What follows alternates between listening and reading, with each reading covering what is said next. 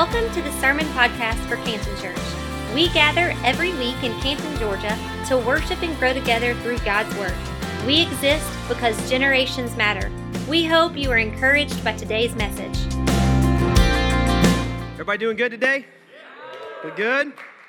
This feels like an energetic crowd. I cannot say that about 9:30 today, but this feels like an energetic crowd. We're glad you're here. And man, you just heard a lot about what's coming up this week, but let me just echo that one more time, that we really want you to be here for this week coming up. All the things that we have planned. We have planned for really just one purpose, just to reflect on the cross and to remember and celebrate the resurrection of Jesus Christ. And so we want you here. We've got 3 options for you for Easter: Wednesday at 7, Sunday at 9:30 and 11. And then Good Friday night, is going to be a different experience. It will be in here in this room around round tables for a much more experiential worship experience, so some short teachings and some worship and reflection moments. That's just going to be a really powerful time. We're expecting a full room based on the tickets that have already been reserved for both of those services. So we'd love to have you be with us Wednesday night for Easter or Sunday morning, and then again on Friday night. Because we just think this week's going to be an incredible experience for all of us, just to remember and again to reflect on all that Easter means to us as Christ followers, or maybe just as those that are searching in a faith walk. So I'm excited about this week. But here's what we all know. We recognize, even if we don't think about it a lot, just intuitively we know that you don't just show up at the cross on Friday. And you don't just show up at the empty tomb on Sunday. There were some things that had to take place to get us to Friday and to get us to Easter Sunday.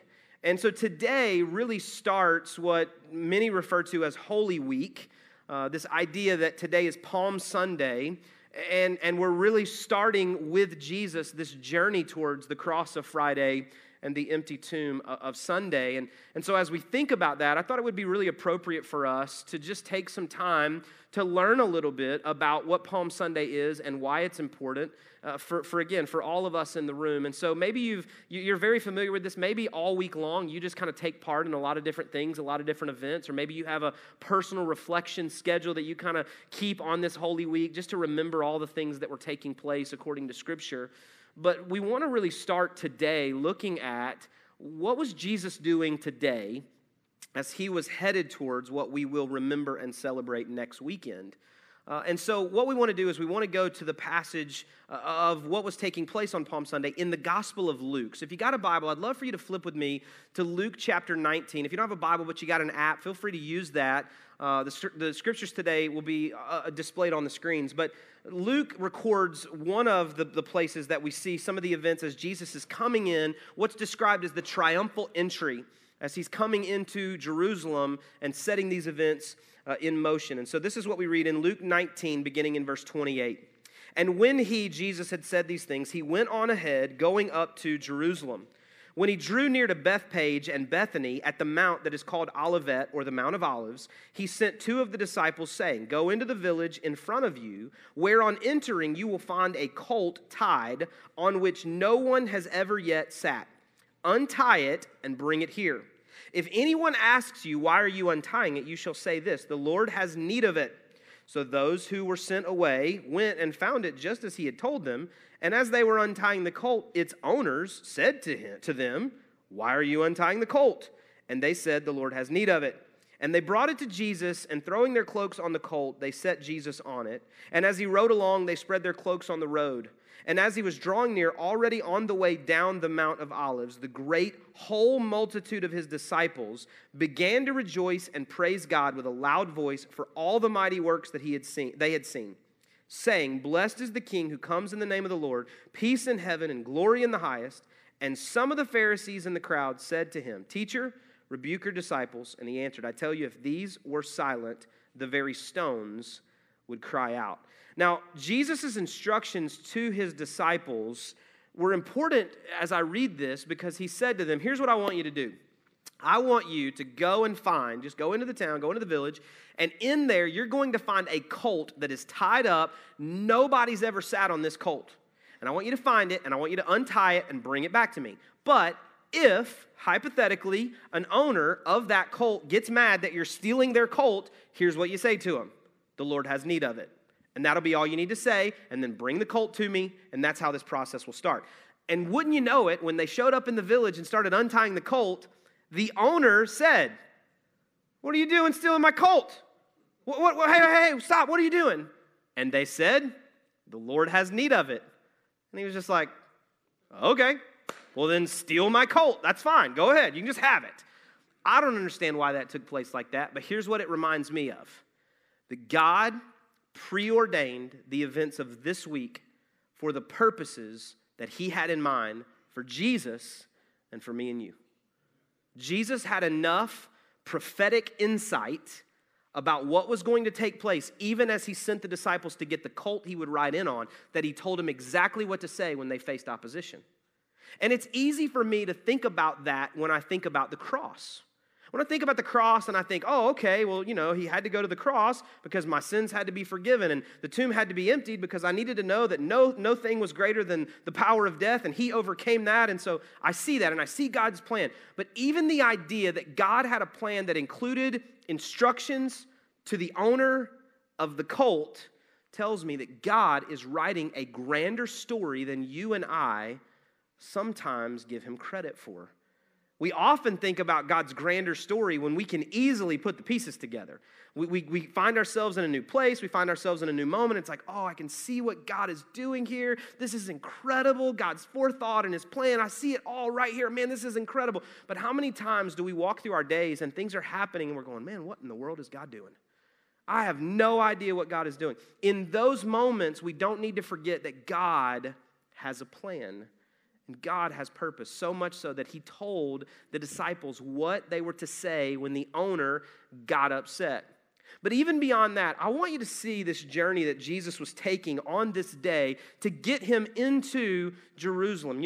Jesus, it said, was in Bethany, and he was heading towards Bethpage, and then he would eventually find his way. I asked these guys to throw up a map for us to see this. This green line here is the journey that Jesus was taking on Palm Sunday, and this is Jerusalem here, so this was eventually where he would end up, and all of the events of this week are going to take place inside this big brown line. Everything that you see here will take place in or around that. So on Palm Sunday, Jesus starts out way over here in Bethany, and they find the colt in the village, and they come and they put their cloaks on top of that colt, and they sit Jesus down on top of it, and then they bring him down this green line, and we see the Mount of Olives right here, and then at the base of the Mount of Olives is the Garden of Gethsemane, which he's going to end up back at next weekend because he's going to go and have a moment of prayer with the disciples, and they're going to fall asleep, and he's going to say to them, "Can't you tarry with me just a little bit longer?" As he cries out to his Father, "Please let this cup of suffering pass from me. Don't allow me to have to go through everything that I'm about to experience, where they're going to beat me, they're going to put a crown of thorns on me, they're going to rip skin from my back, they're going to put me on a cross and nail through my hands and my feet. If there's any way for the purpose and the plan that you have, God, to take place without me having to experience the pain, please let that happen." He prays that right here. And so on this Palm Sunday, he's heading by a place that he would eventually come back to. And then he makes his way into the city by way of the temple. And we see later in some of these passages of the Gospels that he would teach in the temple early in the week. And then we see some days where there's not a ton recorded about what he would do. And then later he's going to make his way down to the south part of Jerusalem, where he would go with his disciples to take part in that Last Supper. And then he's going to make his way back, and he's going to pray, and he's going to come back, and eventually he would be arrested, and he's going to be led before Pilate, and all of the government things. Those are going to take place down here, and then eventually he's going to be crucified on a cross up here at the top part, and then he's going to be put in a borrowed tomb over here. All of this is taking place, but Palm Sunday is important because we need to see how he even got to where he ended up. He passes by so many places of importance in the story of Jesus and in the story of the Holy Week that it again reminds me that God was up to something. God was up to something, and so often I forget that. But I don't want us to miss what we just read out of Luke 19. I want you to look back at verse 37. It says this: "The whole multitude of his disciples began to rejoice and praise God with a loud voice for all the mighty works that they had seen." The whole multitude of his disciples. This was more than the 12. This was more than the guys that he called out of the fishing boats from. This is the whole multitude. Jesus never had a problem drawing a big crowd. Anytime he was doing miracles, it seemed like that they were spilling out of the house. Anytime he was doing something miraculous, there were just people everywhere. Who were those people? Many of them were the whole multitude of his disciples. Later, when Jesus dies, he's resurrected, and Judas, it becomes apparent that Judas is the one that's betrayed him. In Acts chapter 1, they had to replace Judas so that they would have a new 12th disciple. And one of the criteria for them to choose that extra disciple was they chose from among all the people who had been with Jesus the entire time. But we never heard their name until Acts chapter 1. There were 2 guys that were nominated to become the 12th disciple, and it wasn't because they were nice guys. It wasn't because they were just like these guys that, happened to be in the right place at the right time. No. These were guys that followed Jesus' ministry the entire time. From the time he was baptized until his death, they were hanging around with the 12, hanging around for the miracles, hanging around for the teaching. They were there the whole time. They were the multitudes. Those people that when Jesus would go and have dinner in a house, there were just people spilling out of the house. There were multitudes. We often only hear about the 12. But in moments like this, we're reminded that there was a lot of people that were hanging out with Jesus. Well, here's the crazy thing. Jesus was always around crowds except when he didn't want to be. Because what would happen so often is that Jesus would just kind of see the crowd, and we would see, we're going to read about one in just a minute, we would see that he removed himself from the crowd. He got away. He got into a boat. He went across to the other side. And the people would run around the edge of the lake and meet him on the other side. And it's almost like if Jesus gets to the other side, he'd be like, can I just have a minute? And all the introverts in the room said, thank you. I don't know if Jesus was introverted, but there's got to be some times where he just kind of pushes back and is like, can I just get a breather, please? I'm doing tons of stuff for y'all. I'm doing everything I can. Can I just get like a minute of peace and quiet? Because it seemed like everywhere Jesus went, the multitudes showed up. It's no different on Palm Sunday. The whole multitude of his disciples. There were a lot of people, and you and I find ourselves sometimes in crowds of people. And in moments like today, a lot of those crowds of people are worshiping God, lifting up praise to God like we see on Palm Sunday. Hosanna, Hosanna. Blessed is he who comes in the name of the Lord. And when the crowds are crying out like that, even if you don't know the words to the song, you kind of get involved. You're like, I can sing that. The words are up on the screen. They're singing it up on stage. I'll just sing along with the crowds because the whole multitude was declaring that he was good because of what he had done. Because look, they began to rejoice and praise God with a loud voice for all the mighty works that they had seen. Why were they praising God? For the mighty works that they had seen. For the things that they had watched him do. Far too often, the praise of the crowds are about the works that Jesus is doing and not about who Jesus is. This has been a challenge to me. It's been a confrontation to my worship and to my praise and to the way that I interact with God because I try to think about the language, the vocabulary of my worship, the vocabulary of my prayers, and so often I am doing what the crowds did here, praising God for the works that he has done for me, or asking God to do new works for me. And it asks this question of me and of you today: how much of my worship is focused on what God can do for me instead of who God is to me? Now, when I ask that question, some of us are probably like, wait. Is it wrong for me to praise God for what he's done? Am I not supposed to thank God for the good works that he's done? Absolutely not. That's not wrong at all. Because even when the Pharisees showed up and said to Jesus, why don't you rebuke all these people? They're just anointing you and Hosanna, Hosanna, and blessed is he who comes in the name of the Lord. And they're praising you for all the mighty works. Would you just make them shut up, please? And Jesus is like, no. No, because if they're quiet, the stones are going to cry out. Like, I will be praised. They're just doing their job. They're doing what they were created to do, to worship me. I'm not going to tell them to stop. He defended it. There's nothing wrong with praising God for what he can do. My question is, how much of our worship is about that? And how much of it is about who he is instead of just what he does? If I walked around all day and I turned my recorder on my phone and I kept it in my shirt pocket and I just listened to my vocabulary of prayer and I listened to my vocabulary of worship and praise, what would it tell me about my percentages of praise for his works, praise for who he is? Prayers for what I need him to do, prayers of adoration for who he is. That's the challenge for me. How much am I focused on what he can do and not on who he is? When I think about me as a kid or as a teenager, I think about middle school me, and thank God y'all didn't know middle school me or even high school me. When I think about those prayers, here's some prayers that I would pray. I'd walk into science class, and I would say, oh, Lord, the teacher has sprung a test on us with 1 week's notice, but somehow I missed that notice. And God, right now, I'm calling on the divine, heaven to meet earth in the form of my number 2 pencil. God, right now, I am believing for a miracle. I'm asking that when I bubble in letter C on the Scantron, if that's not right, that you would move it to letter B. God, right now, would you do a miracle? Right? I'm believing, God. And when I would pray prayers like that, now that I have a little more context, I don't know if becoming a parent made me this way, but I just imagine God sitting on his throne, hearing that prayer, going, wait a minute, you didn't study. You weren't really paying attention when they taught this in class, and you want me to bail you out.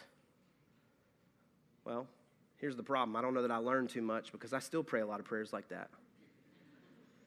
I don't pray it about science class anymore. Thank God I made it through science miraculously. But now I pray prayers like, God, I haven't done my part, but I'm asking you to do your part. God, a lot of this depends on me on earth here, but I'm asking you to do it because I'm too lazy to do what I'm supposed to do. Or I'm just not disciplined enough to say no to some things I should say no to. So now there's some consequences in front of me. God, would you take the consequences away from my bad behavior because of a lack of self-discipline? And I imagine God going, are we back in 7th grade, Jeremy? Is this the Scantron form all over again? I don't understand how we got back to this place. I'm asking God to do something instead of really focusing on who God is, because it really confronts in me the challenge about prayer and about faith. Because if you're anything like me, I have prayed some prayers that God did not answer the way that I thought he should. Maybe there were 3 of us in the room. Nobody was really with me on that. But there were a couple of us in the room that we've prayed and asked God to do some stuff, and God didn't do it like we thought. Like I have given God a great plan. God, here's how it works. I know you're busy. I know how this thing should work out. I know when it should be done, how it should be done, how much it's going to cost. God, if you'll just do it the way I'm telling you it should be done, everybody's going to be good. And that's not always the way God works. That's not always the way that God shows up in the circumstances of my life. And so I am confronted to really search my heart and think about some things. How do I interact with God when I don't get my way?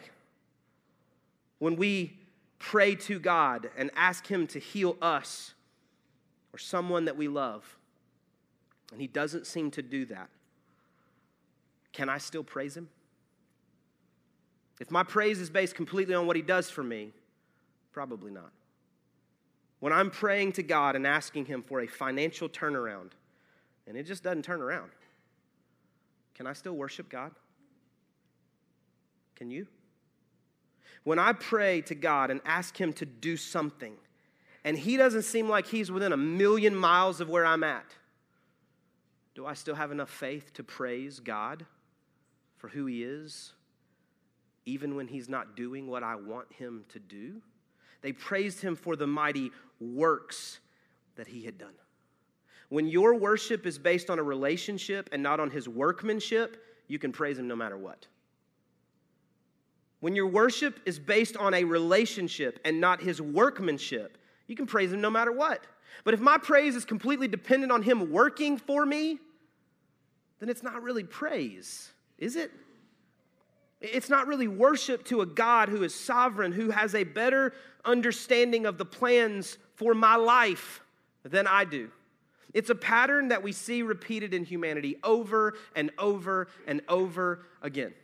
One of the greatest places that we see it is in the feeding of the 5,000. Pastor Trevor spoke this past Wednesday night to the students, middle school and high school students in student life, about the feeding of the 5,000. It was a great, great message. We talked about it ahead of the Wednesday night, and just a great challenging teaching about that that miracle. And so we see in this passage that Jesus, again, has thousands of people, 5,000 men, perhaps other thousands of women and children included in this. And he's teaching, and they're all just around him. And there comes this moment when he's been teaching so long. He was the only preacher that ever went long, ever, in the history of the world. No preacher has ever gone long except for Jesus. But he gets long-winded, and everybody gets a little hungry. And so the disciples come to Jesus, and they say, Jesus, you got to feed these people. And Jesus gave the varsity its tagline when he said, well, what do you have? It's in the Bible, I promise. The varsity stole it right out of the Gospels. Jesus said, you feed them. What do you have? And so they go walking around through the crowd, and they find this one little boy was the only one with the foresight to bring lunch. And he's got 2.5 fish sandwiches, and nobody else has any food.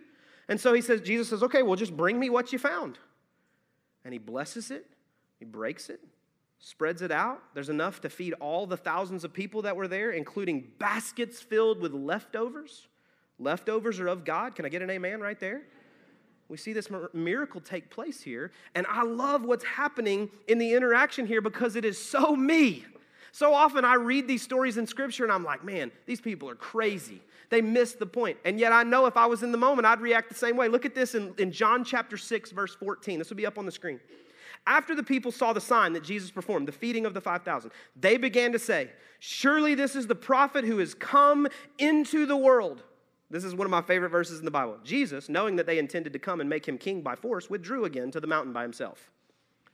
These people get their bellies filled, and they are like, this is the guy. I mean, this is the guy. That tasted so good. It didn't even taste like fish sandwiches. I don't even like fish sandwiches. That was so good. Like, this is the guy. Let's do this. Let's get the militia together. Let's overthrow the government. Let's make Jesus the king. And Jesus, I don't know if he was introverted, but a little bit of introverted Jesus right here says, oh man, I hear him whispering. They're going to try to make me king. I'm going to the mountain. Don't tell anybody. And he starts to walk away. Look at this. In verse 26, the crowd's caught up with him. He goes, he walks across the water, as if that's no big deal, walks across the water to the other side. They run around the edge of the lake, and they meet him on the other side. And this is what it says in verse 26. Very truly, I tell you, you are looking for me, not because you saw the signs that I performed, but because you ate the loaves and had your fill. Verse 34. Sir, they said, always give us this bread. And then Jesus declared, I'm the bread of life. Whoever comes to me will never go hungry, and whoever believes in me will never be thirsty. Jesus said to him, he said, listen, you're only here because of what I did for you.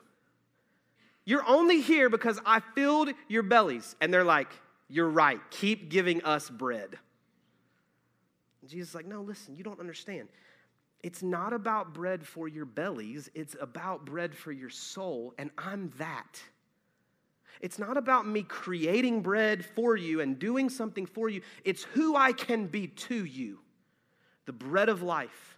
The bread of life where you will never go hungry or thirsty again because that's who I am. It's not what I can do. When it's about what I can do, eventually you get hungry again. But if it's about who I am, that never stops. It's not about your bellies. It's about your soul. I'm the bread of life. Look at this in verse 41. The first church people ever to grumble and complain. At this, the Jews there began to grumble about him because he said, I am the bread that came down from heaven. And they said, is this not Jesus, the son of Joseph, whose father and mother we know? How can he now say, I came down from heaven? Now, I want you to get a picture here of what these people are saying. They're still full from him turning 2.5 fish sandwiches into enough to feed thousands with leftovers. But when they say, keep giving us bread, and he's like, no, I'm more than that. I'm the bread of life who came from heaven for eternity. They're like, wait a minute. I know your mama and daddy. Isn't Mary and Joseph your mama and daddy? I know your grandparents. Here's what they were doing. Whenever Jesus stops doing for you what you want him to do, the temptation is to begin to discredit who he is. I can't tell you how many people I've met with in ministry over the years both in student ministry, when I was ministering to middle school and high school students for about 10 years, and now with adults and families, and even people that have been walking with the Lord a long time. When we get into trouble, when we run out of like what we think is God's plan because it's not as good as it was yesterday, and today's a little bit struggle, and today's a little bit tougher, and we're walking through a little bit of a dark time, we tend in that moment to look at God and go, you aren't who you said you were. When life was good, you were exactly who I thought you were, but now that life's a little bit tough, you're just Mary and Joseph's little boy.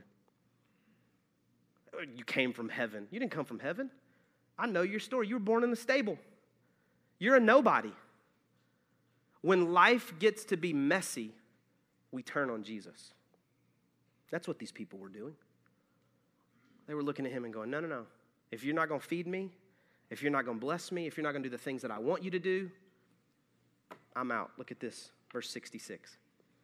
From this time, many of his disciples turned back and no longer followed him. You do not want to leave too, do you? Jesus asked the 12. And Simon Peter answered him, Lord, to whom shall we go? You have the words of eternal life. We have come to believe and to know that you are the Holy One of God. Not only will you discredit Jesus when you don't get your way, if you're anything like me, sometimes there's a temptation to walk away. I've met with so many people, and they just walk away. They just back off. They go, no, he's not who I thought he was. He's not doing all the nice things for me anymore. He's not doing what I thought he would do. I'm out. And those multitudes that were praising him on Palm Sunday, those multitudes that were getting their bellies filled when the feeding of the 5,000, in that moment, they were like, wait a minute. You're going to stop feeding us? They turned back, and they walked away. And Jesus, in this really personal conversation with the 12 disciples, he looked at them and he said, are you going to leave too? You going to leave? Am I not who you thought I was? Just because things aren't maybe like they were a little while ago when I was kind of turning fish and loaves into you leaving too? And I love Simon Peter because Simon Peter usually said the wrong thing at the wrong time, which I can so identify with. And Simon Peter looked at Jesus and he said, where are we going to go? Where would we go if we didn't stay with you? You have the words of eternal life. And I love what he said in that last verse. It said, we have come to believe and to know that you are the Holy One of God. Simon Peter wasn't talking about what Jesus could do for them. He was talking about who Jesus was to them. There's a difference. The people that were only in it for what they got out of it left. But the people that recognized that there was now a relationship with the Son of God, they said, where can we go that's better than right here? Where can we go? Who would we go to? Because you're it. You're Jesus. You're the Son of God. Until you get to the place where his presence is enough. When the presence stops, so will your praise. Until you and I can get to the place where his presence, just being with him, is enough. When the good stuff stops, so does our praise. That's a challenge for me. I don't think this is a thing that you just kind of figure out and you get done in a day or a week or a month. After the first service, I had somebody that's been walking with the Lord a long time. They said, you know what? I'm still trying to figure this out. Because there's some days where I'm challenged to make sure that it's about being with him and not just seeking what he can do for me. This is what it's about. Praising him for who he is and not just what he can do. So let's wrap this up. The multitudes journeyed with him in worship on that Palm Sunday, but look what they did just a few days later. Luke 23, verse 18. But they all cried out together. The multitudes cried out together. Away with this man and release to us Barabbas, a man who had been thrown into prison for an insurrection started in the city and for murder. Pilate addressed them once more, desiring to release Jesus, but the multitudes kept shouting, crucify him, crucify him. A third time he said to them, "Why? What evil has he done? I have found in him no guilt deserving death. I will therefore punish and release him." But they, the multitudes, were urgent, demanding with loud cries that he should be crucified. And their voices, the multitudes, prevailed. So Pilate decided that their demand should be granted. And he released the man who had been thrown into prison for insurrection and murder, for whom they, the multitudes, asked for. But he delivered Jesus over to their will. Here's the problem.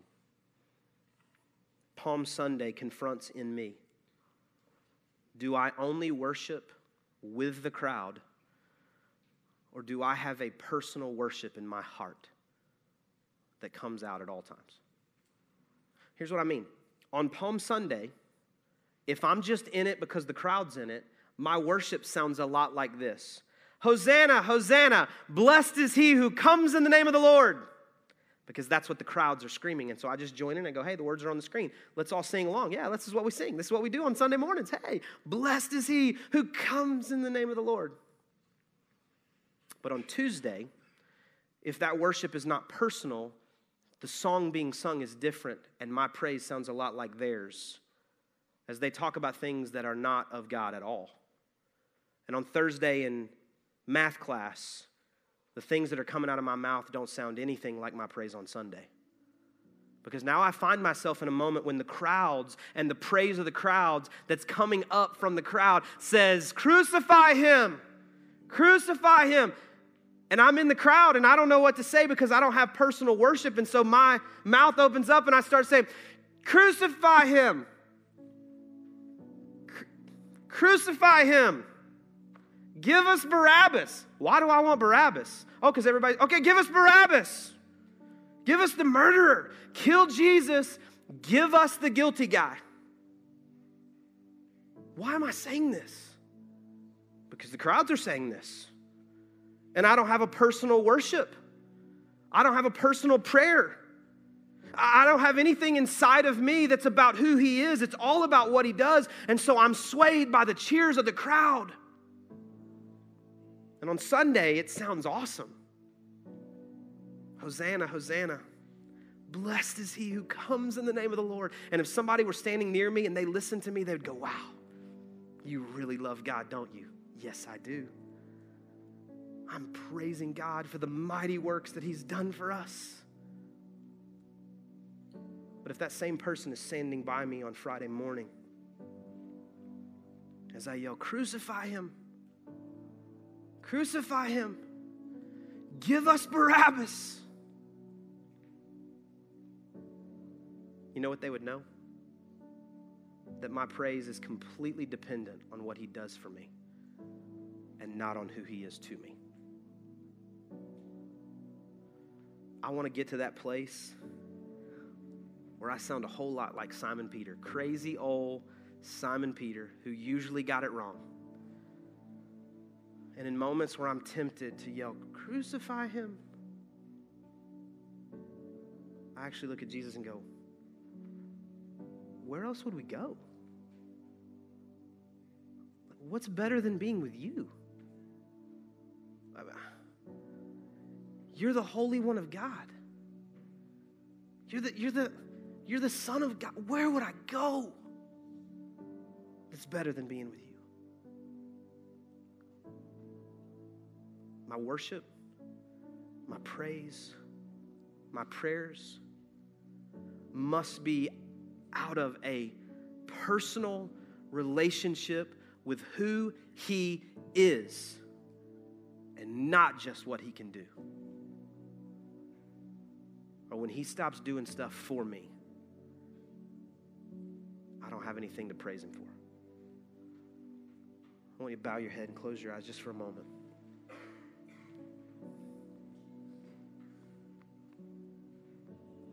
Maybe you would say today, Jeremy, I don't have a relationship with Jesus. Maybe I'm a decent person. Maybe I do pretty good things with my life, but I know that I am not in a relationship with Jesus Christ. And today I want to fix that. I want to admit that I am a sinner in need of a Savior. I want to identify with other people in this room who live out the truth of Romans chapter 3 that says that all have sinned and fall short of the glory of God, because I fall short. I've messed up. And I want to ask him now to forgive my sins and lead my life from this day forward. Would you just lift your hand right where you're at? You can put it right back down. Thank you so much. And now if you would say to me, Jeremy, listen, for me, it's not a salvation issue, but I want my worship to reflect a personal relationship and not just the mighty works that he's done for me. I want it to be about who he is. I want to know him more. I want to spend time with him more so that my worship declares he is something to be praised. He is someone worthy of worship and not just about what he does for me. I want that to be true for me. Would you lift your hand today? Thank you so much. So many hands.